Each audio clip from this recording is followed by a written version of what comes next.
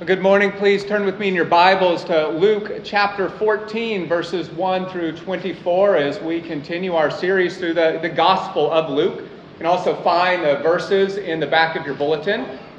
In our passage last week, we saw Jesus teaching about the humble beginnings of the kingdom of God, and that entrance into the kingdom of God was through the narrow door. Well, that narrow door is the way of humble repentance and faith in Jesus Christ. Brothers and sisters, this week we will continue to see that the narrow way is marked by humility, as the only way to be truly repentant is to humble oneself before God. So please follow along as I start reading in Luke chapter 14. One Sabbath, when he, being Jesus, went in to eat at the house of one of the leading Pharisees, they were watching him closely. There in front of him was a man whose body was swollen with fluid. In response, Jesus asked the law experts and the Pharisees, "Is it lawful to heal on the Sabbath or not?" But they kept silent. He took the man, healed him, and sent him away. And to them he said, "Which of you whose son or ox falls into a well will not immediately pull him out on the Sabbath day?" They could find no answer to these things. He told a parable to those who were invited when he noticed how they would choose the best places for themselves. "When you are invited by someone to a wedding banquet, do not sit in the place of honor, because a more distinguished person than you may have been invited by your host. The one who invited both of you may come and say to you, 'Give your place to this man,' and then in humiliation you will proceed to take the lowest place. But when you are invited, go and sit in the lowest place, so that when the one who invited you comes, he will say to you, 'Friend, move up higher.' You will then be honored in the presence of all the other guests. For everyone who exalts himself will be humbled, and the one who humbles himself will be exalted." He also said to the one who had invited him, "When you give a lunch or a dinner, do not invite your friends, your brothers or sisters, your relatives, or your rich neighbors, because they might invite you back, and you would be repaid. On the contrary, when you host a banquet, invite those who are poor, maimed, lame, or blind, and you will be blessed, because they cannot repay you, for you will be repaid at the resurrection of the righteous." When one of those who reclined at the table with him heard these things, he said to him, "Blessed is the one who will eat bread in the kingdom of God." Then he told him, "A man was giving a large banquet and invited many. At the time of the banquet, he sent his servants to tell those who were invited, 'Come, because everything is now ready.' But without exception, they all began to make excuses. The first one said to him, 'I have bought a field and I must go out and see it. I ask you to excuse me.' Another said, 'I have bought 5 yoke of oxen, and I'm going to try them out. I ask you to excuse me.' And another said, 'I just got married, and therefore I'm unable to come.' So the servant came back and reported these things to his master. Then in anger, the master of the house told his servants, 'Go out quickly into the streets and alleys of the city, and bring in here the poor, maimed, blind, and lame.' 'Master,' the servant said, 'what you ordered has been done, and there's still room.' Then the master told the servant, 'Go out into the highways and hedges and make them come in, so that my house may be filled. For I tell you, not one of those people who were invited will enjoy my banquet.'" The grass withers and the flower fades, but the word of our God will stand forever. Let's pray. Dear Heavenly Father, as we come here to hear from your word this morning, we pray that we would have humble hearts that receive it. Father, be at work in us by your Spirit to do just that. Give us eyes to see, give us ears to hear, give us hearts of faith. And we pray this in Jesus' name. Amen. Well, William Crawford was the name of a janitor, part of the cleaning staff that worked during the 1970s and 1980s at the United States Air Force Academy. If you're not from the United States Air Force Academy is a well-known military university in the United States. And now Mr. Crawford's story is well known, not because he was a janitor, but because he was also one of the recipients of the Medal of Honor. That is the highest military award someone can receive in the United States. It's the highest military honor one can receive. The Medal of Honor is in fact typically presented personally by the President of the United States. It is a great honor. Well, William Crawford received the Medal of Honor for his bravery and courage during World War II, for his heroism. But he retired from the Army some 20 years following World War II, and after retiring, he went to quietly work as a janitor at the Air Force Academy. However, no one knew who he was. He just quietly cleaned the living accommodations of the students for years without anyone knowing who he was or what he had done. In fact, it was actually a student doing some research on World War II for a school assignment who came across the name of William Crawford and his heroics in a book about World War II. He went to ask janitor William Crawford, "Are you the same man?" Turns out he was. Friends, this is a true story, and this is how one student described what happened next. Things were never again the same around the school. Word spread like wildfire among the students that we had a hero in our midst. Mr. Crawford, our janitor, had been presented the Medal of Honor. Students who had once passed by him with hardly a glance now greeted him with a smile and a respectful, "Good morning, Mr. Crawford." Those who had before left a mess for the janitor to clean up started taking it upon themselves to put things in order. Friends, why do I tell you the story of William Crawford? Because his life is an example of the humility that Jesus calls you to in these verses. He did not seek to exalt himself, but humbly served as a janitor for years before people gave him the honor that he deserved. But I also tell you the story of William Crawford because the attitude people originally had towards him, before they figured out who he was, kind of overlooking him, maybe not paying him much attention. Friends, that's the same attitude many had about Jesus in his day, and many still have about Jesus in our day. Well, like the students at the Air Force Academy, many of the people of Jesus' day failed to recognize who walked among them. God himself, the Messiah, the eternal Son. And therefore, they did not exalt Jesus as he deserved. They did not humble themselves before him. And they did not follow him. Well, the main idea of these verses this morning is this: God invites the humble rather than the great to enter his kingdom. God invites the humble rather than the great, or you might say those who make themselves great, to enter his kingdom. I have 3 points to help us consider that idea this morning. The first is that God invites you to receive his wisdom. That will be from verses 1 through 6. The second, God invites you to humility. That will be verses 7 through 14. And then finally, God invites you to his kingdom. That will be verses 15 through 24. God invites you to receive his wisdom, God invites you to humility, and God invites you to his kingdom. So first, God invites you to receive his wisdom.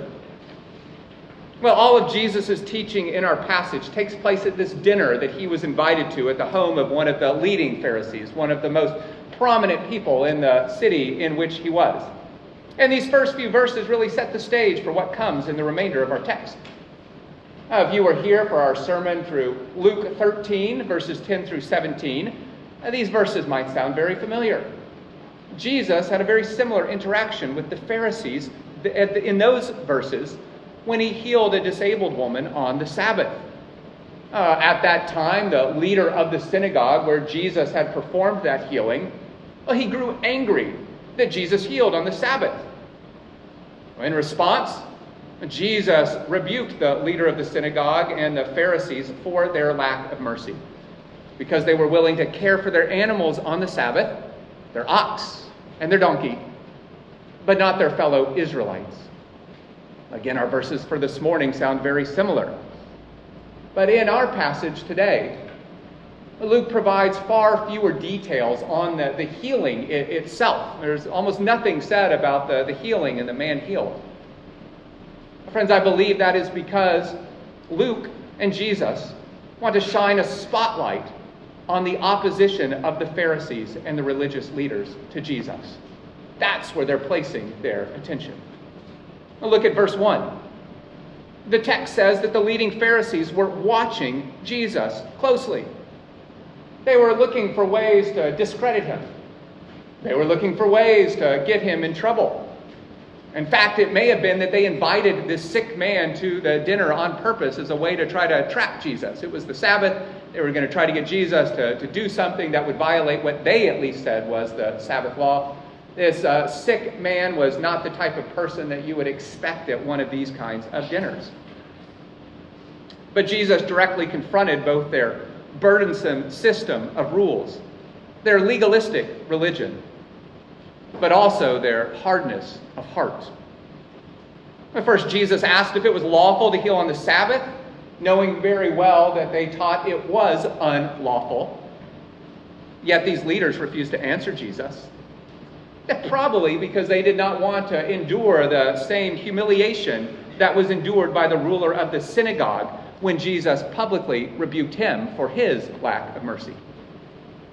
Now, these Pharisees that had gathered were proud. Now, Jesus went ahead and healed the man. He blessed this humble, sick man, and then presented the Pharisees with the same damning question he did back in Luke 13. Which of you whose son or ox falls into a well will not immediately pull him out on the Sabbath day? In other words, if you are willing to show compassion to your child or to your animal on the Sabbath day, why do you oppose me showing compassion to this man? Why do you oppose me healing and showing mercy to this man? Well, the Pharisees may have been trying to trap Jesus, to accuse Jesus, to discredit them, but Jesus turned the tables on them. He exposed their hardness of heart instead. In response to Jesus' question, the Pharisees once again remained quiet.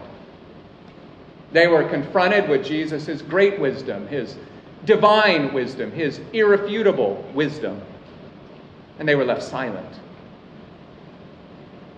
Well, friends, there really are only two options when you are confronted with a wisdom that is greater than your own. There are really only two options when you are confronted with your own error.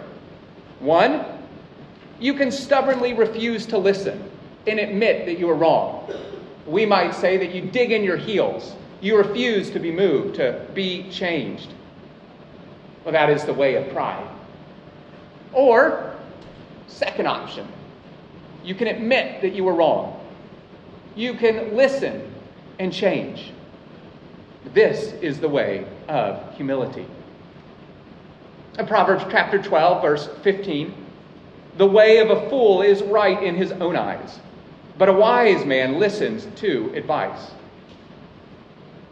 Well, as he so often had, Jesus was once again inviting the Pharisees to humbly listen to his divine wisdom. He was encouraging them to receive his wisdom, to receive him as their Messiah. But they refused. Well, they were watching Jesus closely. They wanted to discredit Jesus, but they were not interested in being examined or corrected themselves. And brothers and sisters, I wonder if this is not sometimes our attitude towards the way or towards the Word of God. My friends, do we come to the Word of God to receive his wisdom, to be corrected and convicted and changed? Friends, the Word of God is living and active and sharper than a two-edged sword. It is breathed out by God. It is authoritative, and it is to stand over our lives and to direct us in the way that we should go. Friends, do we receive it?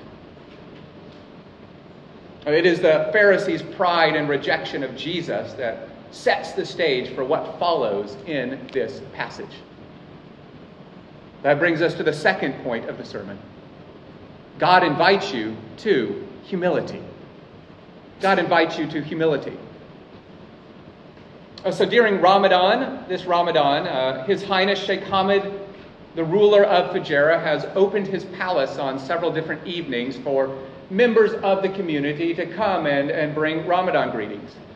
So earlier this week, I had the opportunity to go over to the palace and bring greetings on behalf of the evangelical community here in Fujairah.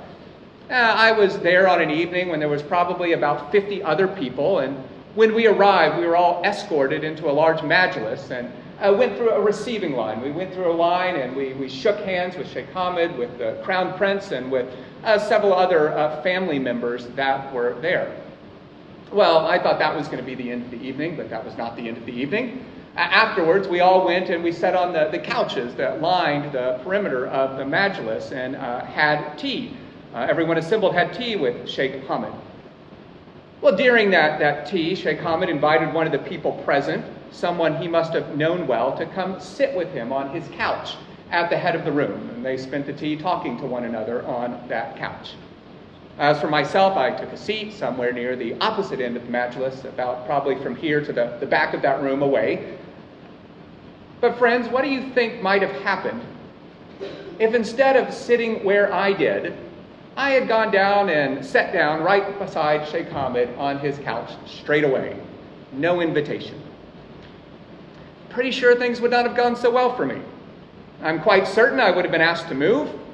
Maybe I would have been asked to leave altogether, so someone far more important than me could have the honor of sitting with the Sheikh. I'm pretty confident that I would have been publicly humiliated. Well, brothers and sisters, that is something of a real-life illustration of the first parable that Jesus tells in verses 7 through 14 of our text. Now, at this Sabbath meal with at this leading house of the Pharisees, a man of honor, maybe someone people would want to sit next to. They would want to be seen sitting close to him. Jesus noticed that some people chose the best seats for themselves, the places of great honor. They wanted to sit with the Sheikh. In response, Jesus told them not to seek the place of honor because they may be told to make way.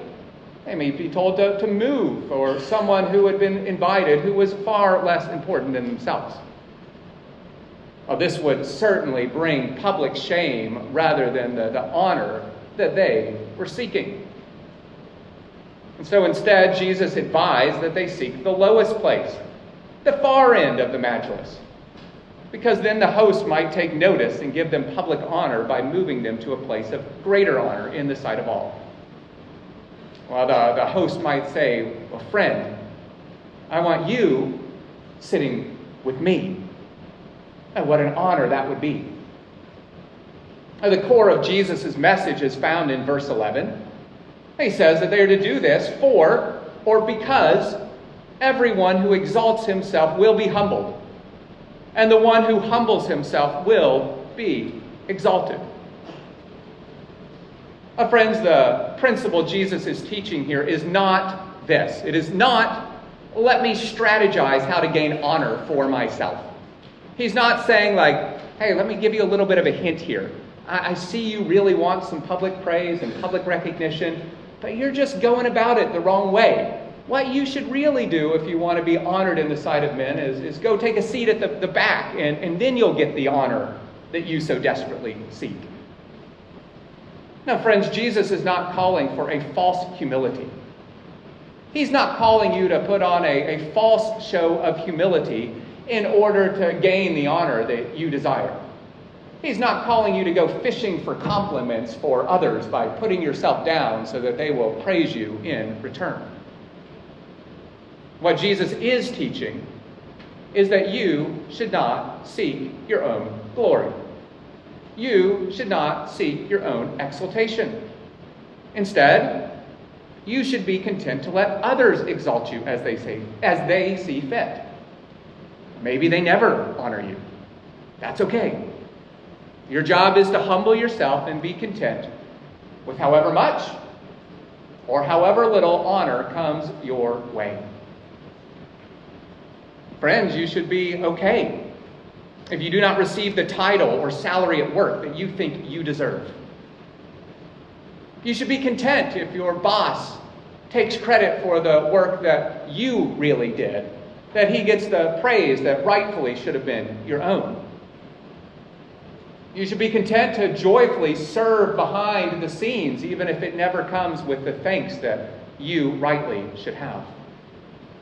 Should not grow bitter if others do not recognize your gifts and talents. Friends, do not go searching for public praise. Do not live for the glory of man. Now, this was the example set by William Crawford, the janitor. Now, he didn't go around saying like, hey, I won the Medal of Honor. I've won the Medal of Honor. It seems he would have been content had no one ever found out that he had performed these acts of heroism, that he had been publicly recognized during World War II. But because he humbled himself, he probably received much greater honor from the students at the school, from the faculty and the administration of that school, than if he had gone around bragging about how great he was. I think he likely got much greater honor in the end. Everyone who exalts himself will be humbled, and the one who humbles himself will be exalted. Friends, if you exalt yourself in this life, prepare to be humbled. Pride goes before a fall. Pride goes before destruction. That comes from Proverbs. Now, just as I say that, I do want to be clear that Jesus is not giving a promise for life here on earth. It's often the way things work. The humble get exalted, the proud are humbled. But not always. Friends, you may humble yourself and never receive the same praise and recognition as Mr. Crawford. We can probably think of thousands of examples of proud, arrogant people who only received great praise and honor in this life and never seemed to get their just deserts.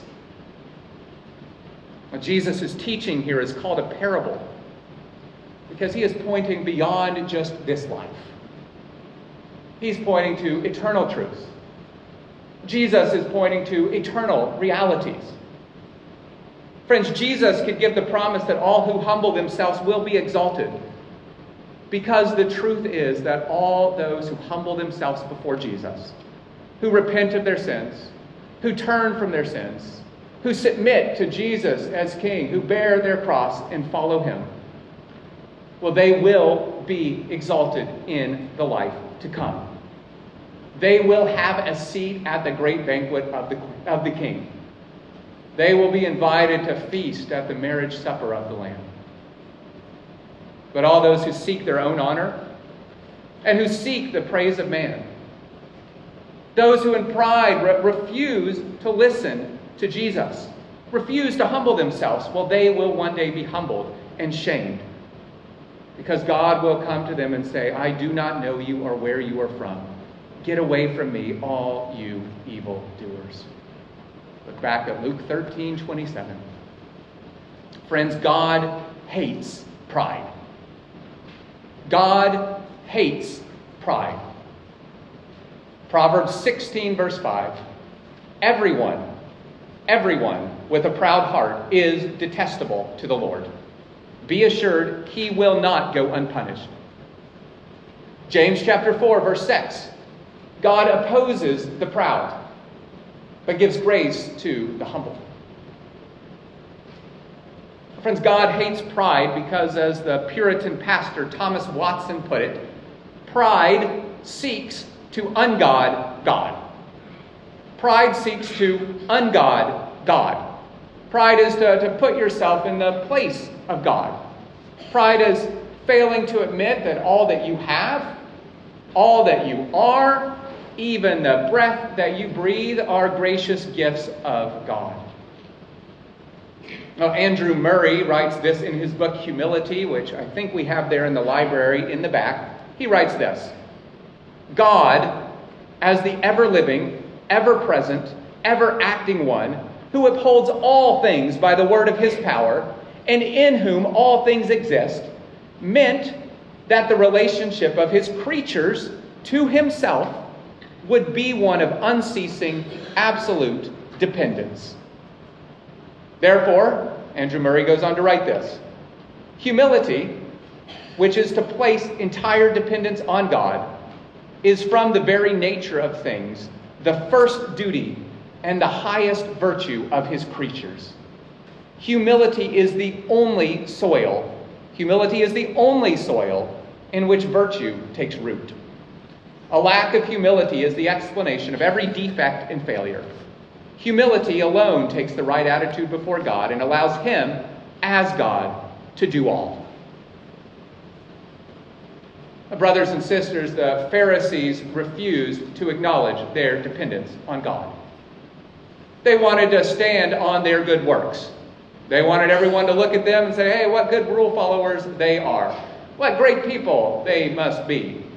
They wanted to maintain their position in society so that they would receive the honor of men. They liked to be called one of the leading Pharisees. But because they exalted themselves, they would one day be humbled on the day of judgment. Friends, God invites the humble rather than the great to enter his kingdom. Friends, again, you cannot be saved. You cannot know the Lord unless you humble yourselves and acknowledge your complete dependence on him. You must acknowledge that you cannot stand on your own good works. You cannot do enough good to tip the scales in your favor. You can only stand on the blood of Jesus Christ. As Jesus has taught in Luke in recent weeks, you must be willing to give up everything, to include your family, possessions, position, and reputation, to follow Jesus. You must die to yourself. That is the road to humility. Brothers and sisters, when we gather together in corporate worship each week, we come to acknowledge our dependence on God, to give him the praise and glory rather than ourselves. Friends, when you go and turn to the Lord in Bible reading and prayer each and every day, well, hopefully you do that often. You're acknowledging your dependence on the Lord. I need to hear from his word. I need to commune with him in prayer. I do not live to myself. I live for another. I live by another. To once again quote Andrew Murray, he writes this: if you would enter into full fellowship with Christ in his death and know the full deliverance from self, humble yourself. This is your duty. Place yourself before God in your helplessness. Consent to the fact that you are powerless to slay yourself. Give yourself in patient and trustful surrender to God. Accept every humiliation. Look upon every person who tries or troubles you as a means of grace to humble you. Well, friends, if you allow yourself to be humbled, you have the wonderful promise, the wonderful assurance that you will one day be exalted with Christ. All those who share in Jesus' earthly humility will share in his eternal glory and exaltation. And all those who share in Jesus' humility on earth will share in his eternal glory and exaltation for all time. And friends, Jesus went on to tell a second parable about humility in our passage. He told those who hosted a banquet or feast that they should not invite friends, relatives, or rich neighbors to their great dinners. Instead, they should invite the poor, maimed, blind, and lame. And Jesus gave the reason why in verse 12, which is the key to understanding this parable. Jesus taught that your motivation is the key. He's concerned with your heart. He was saying it is not necessarily wrong to invite your rich neighbor to dinner, but you should not do so for the purpose that your neighbor might invite you back and you would be repaid. In other words, do not think, I'll invite my rich neighbor over to have some hot dogs at my house, because I bet next week he's going to invite me back to have some filet mignon. Jesus is saying, no, that would be the wrong motivation. That is proud. You're seeking to serve yourself. Well, Jesus was teaching that true humility and true love and true service towards others is demonstrated in a willingness to serve others and love others without any expectation of receiving something in return. Well, the poor, the maimed, the blind, the lame, friends, those are people that likely cannot do anything in return to you if you serve them. They can't do anything to repay you for your humble care and love of them. This doesn't mean these are the only people that you are allowed to serve as a Christian, that you can't have anybody over to dinner unless they fall into one of those categories. Jesus is teaching that you should serve out of a genuine love that desires to give to others, that desires to pour yourself out to others, rather than to serve just in order to receive something from others. And church, I think this is something that if we're honest with ourselves, we can say that we all struggle with this. We all do things for others in the hopes of being repaid. We're tempted to show favoritism to the rich or influential, or maybe those that we want to have a relationship with, because we are hoping that they're going to do something nice for us in return. Give us the attention we desire. And maybe if we're friends with them, other people will look on us more favorably. Friends, maybe it's your goal to marry someone rich. Have your kids marry someone rich. Kids and teenagers, maybe you act really nice to your parents and do a lot of chores only when you want them to do something for you or buy something for you. There's a nice toy. All of a sudden your behavior gets quite a lot better. Friends, we want to network with people and build friendships with people who might be able to get us a job. Often happy to ignore those who can't do anything for us. We often hold others in our debt if we have done something for them. We're tempted to be bitter towards those that we've served if we perceive that they have not returned the favor, if they haven't been as good to me as I think that I've been to them. We're tempted to grow bitter. Brothers and sisters, what is the motivation for your good deeds? What is your motivation for doing the things that you do? And notice from these parables how easy it is to disguise your pride with a fake humility. In our pride, we can just go put ourselves at the lowest seat simply for the purpose of getting someone to exalt us. We can serve others simply from a motivation to be served ourselves.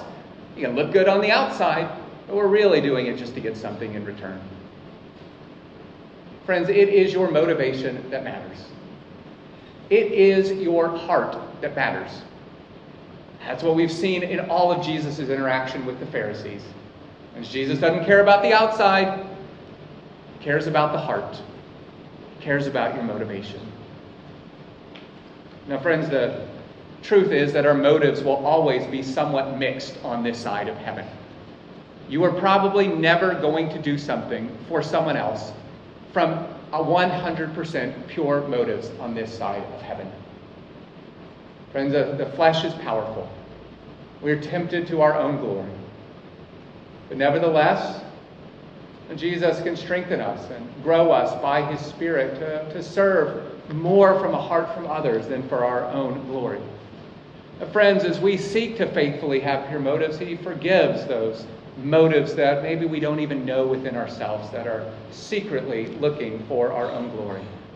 Friends, we're to strive to serve out of pure motives, to confess the times that we know we're really being selfish and we're doing something for ourselves. We're to strive to serve not that we be repaid, but out of a pure love for others and a love for our Savior. Again, Jesus is giving a parable here. He's not just pointing to earthly realities, but ultimately eternal ones. Friends, the truth is that we can take this same prideful attitude into our relationship with God. And friends, what is your motivation for following the Lord or obeying the Lord? What's your motivation for coming to church? Do you serve God simply in the hope or expectation that He's going to reward you with more money, a better job, good health? Friends, that is the error of the prosperity gospel. The false gospel of the prosperity gospel teaches that if you just have enough faith, God's going to reward you with earthly blessings. It's the reason you should follow the Lord. I got enough faith, I'm going to get something from God in return. Friends, that is not biblical Christianity. It is a false gospel because it effectively teaches that you should only follow God in order to get stuff from God. He's like your heavenly Santa Claus. You only have faith in order for God to repay you. However, that is not the message of Christianity. Look at verse 14. We are to serve others not with the expectation of being repaid in this life. No, we serve and give freely, confident that the Lord rewards those who are faithful with an eternal inheritance at the resurrection of the righteous. Friends, the prosperity gospel does get one thing right. The Lord is a rewarder of those who seek him, but they set their sights too low. The Lord does not promise earthly blessings to those who follow him, but those who remain faithful to him, those who have been saved by his grace, he promises an inheritance that has been laid up and kept in heaven for you. And it is the hope of the eternal reward that motivates our obedience to the Lord. It's not a promise of earthly blessings. And friends, do not let that word repaid fool you. Do not let that word repaid fool you. Friends, your entrance into the kingdom, your eternal reward is not a reward that you will have earned. It will be a lavish gift of God's grace that was purchased at the cross. Friends, you will be repaid with a gift that you did not deserve. Eternal fellowship with our Creator God. Friends, the reward of Christianity is not stuff. The reward of Christianity is not like a better job, a slightly better life here on earth, material comfort. The reward of Christianity is not stuff. It is God himself. And the ultimate hope of the Christian faith is a future hope. The Bible says that Jesus endured the cross for you, for the joy that was set before him, his future glory. He endured the cross in humility, and now God has highly exalted him, giving him the name that is above every name. On this earth, he was despised and rejected, but he will be worshipped and adored for all eternity. And he's even now sitting at God's right hand, ruling and reigning. Well, church, you can likewise endure earthly trials. You can likewise endure shame. You can endure a lack of praise and recognition, a lifetime of being poor, lamed, or blind, because you have the promise that if you suffer for Jesus now, you will be glorified with him for all eternity.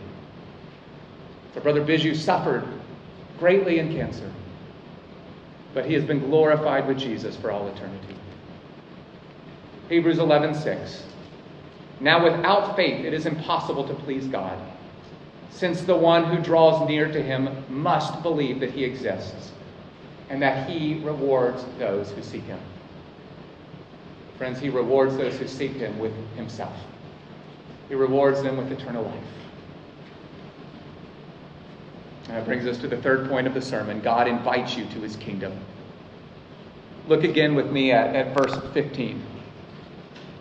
When one of those who reclined at the table with him heard these things, he said to him, "Blessed is the one who will eat bread in the kingdom of God." Then he told him, a man was giving a large banquet and invited many. At the time of the banquet, he sent his servant to tell those who were invited, "Come, because everything is now ready." But without exception, they all began to make excuses. The first one said to him, "I have bought a field and I must go out and see it. I ask you to excuse me." Another said, "I have bought 5 yoke of oxen and I'm going to try them out. I ask you to excuse me." And another said, "I just got married and therefore I am unable to come." So the servant came back and reported these things to his master. Then in anger, the master of the house told his servant, "Go out quickly into the streets and alleys of the city and bring in here the poor, maimed, blind, and lame." "Master," the servant said, "what you ordered has been done and there's still room." Then the master told the servant, "Go out into the highways and hedges and make them come in so that my house may be filled. For I tell you, not one of those people who were invited will enjoy my banquet." Kids, youth, what would you do if you were invited to Legoland, or maybe Wild Wadi? Others, adults, what would you do if you were invited free of cost to the World Cup final, or maybe dinner with your favorite musician or movie star? Friends, pretty sure the answer is that you would drop everything to go. You would reorder your entire life, if at all possible, in order to go. Now, that is Jesus' point in this parable. One of those eating with Jesus seemed to understand that Jesus had been speaking of eternal things, so he said, "Blessed is the one who will eat bread in the kingdom of God." And so Jesus took that opportunity to speak of entrance into the kingdom of God. The banquet invitation in Jesus' parable represents God's divine invitation into his kingdom. A banquet represents the eternal marriage supper of the Lamb. Now notice in verse 16 that many were invited to the banquet.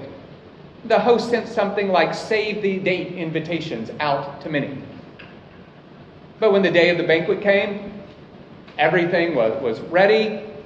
The master's servants went to call everyone to the banquet, and they all made various excuses as to why they could not come. Some had family reasons, and some had work reasons.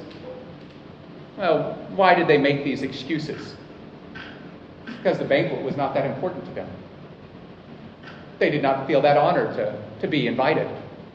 If they had felt honored to be invited, they would have rearranged their whole life in order to attend. They would have moved the marriage date. They would have delayed the purchase of their ox. Well, the reason they did not feel honored is because the host was not that important to them. Jesus was not that important to them. Remember that change that came upon the students when they realized who William Crawford was. Friends, the same thing is true when you realize who Jesus is. Therefore, this parable of the banquet is a rebuke of the nation of Israel, particularly its leaders, the Pharisees. They had been extended an invitation, a save the date, if you will. They had been given God's word, his law, his promises, his prophets. The whole of the Old Testament pointed forward to the Messiah to come. They were told to be prepared for the coming of the kingdom. Be ready. The day is coming. Save the date. And now all things had been made ready. Jesus had come. The kingdom was here. Final invitation had gone out. Friends, what you've been waiting for has arrived. But they made excuses. Jesus the King was not important to them. That banquet didn't seem so great. And so in their pride, they refused to come.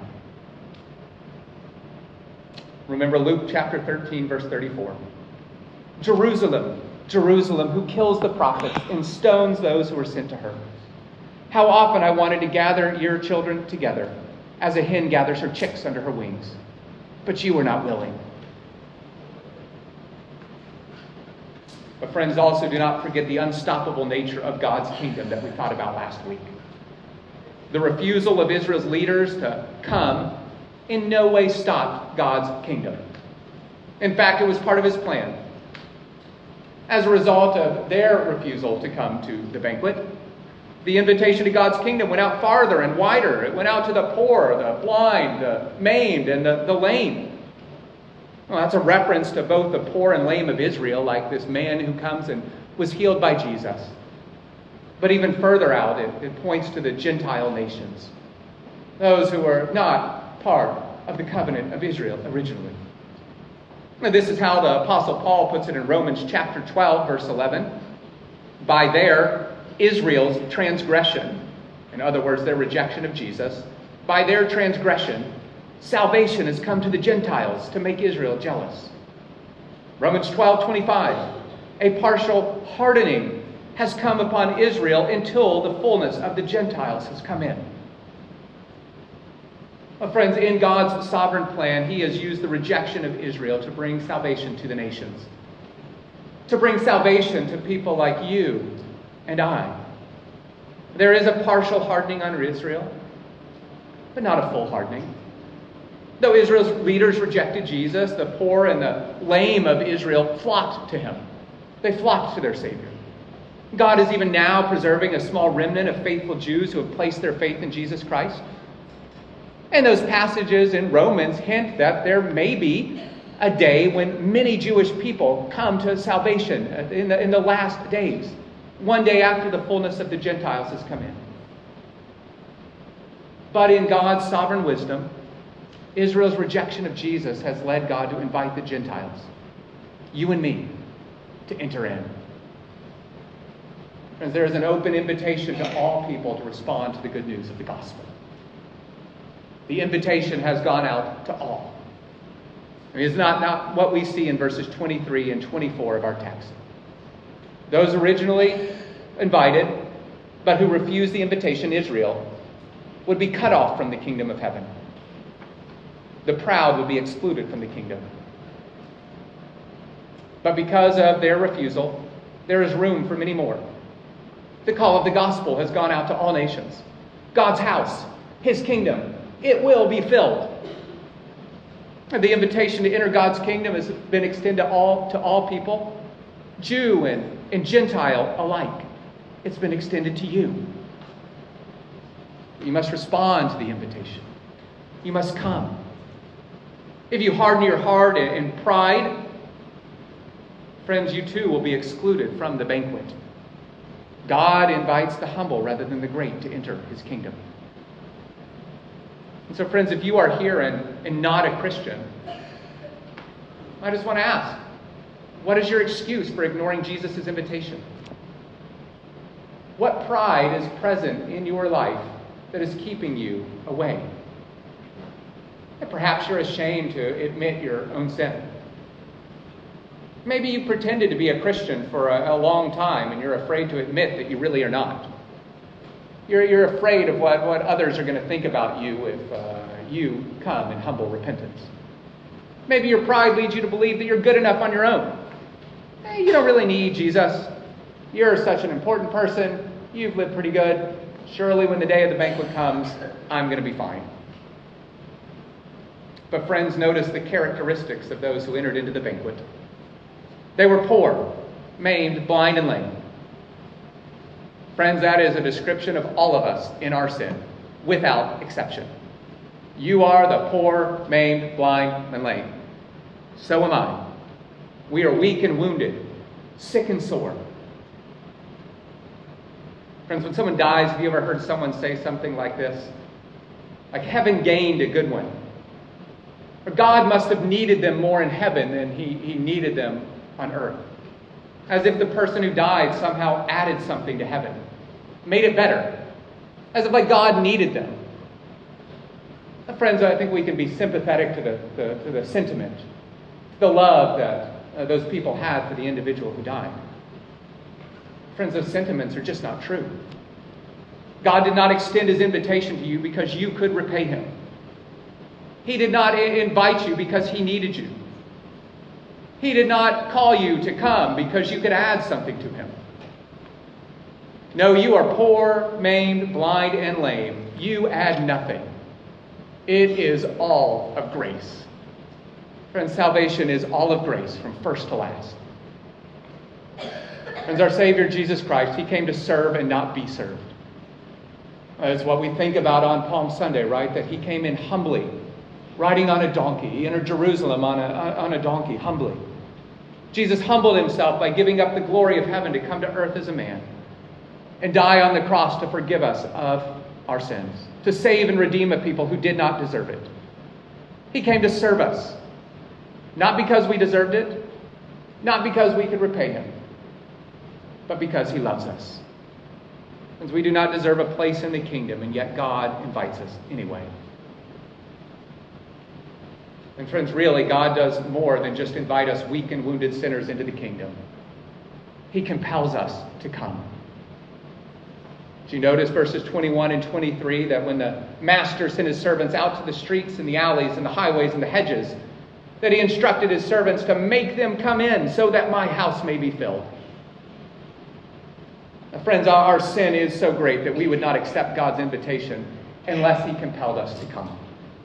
Our coming is a sovereign work of God. He must compel us by his Spirit to turn to him in repentance and faith. John 6:44, no one can come to me unless the Father who sent me draws him. It is only God's power that can overcome our hearts of stone, get rid of every excuse that we might have.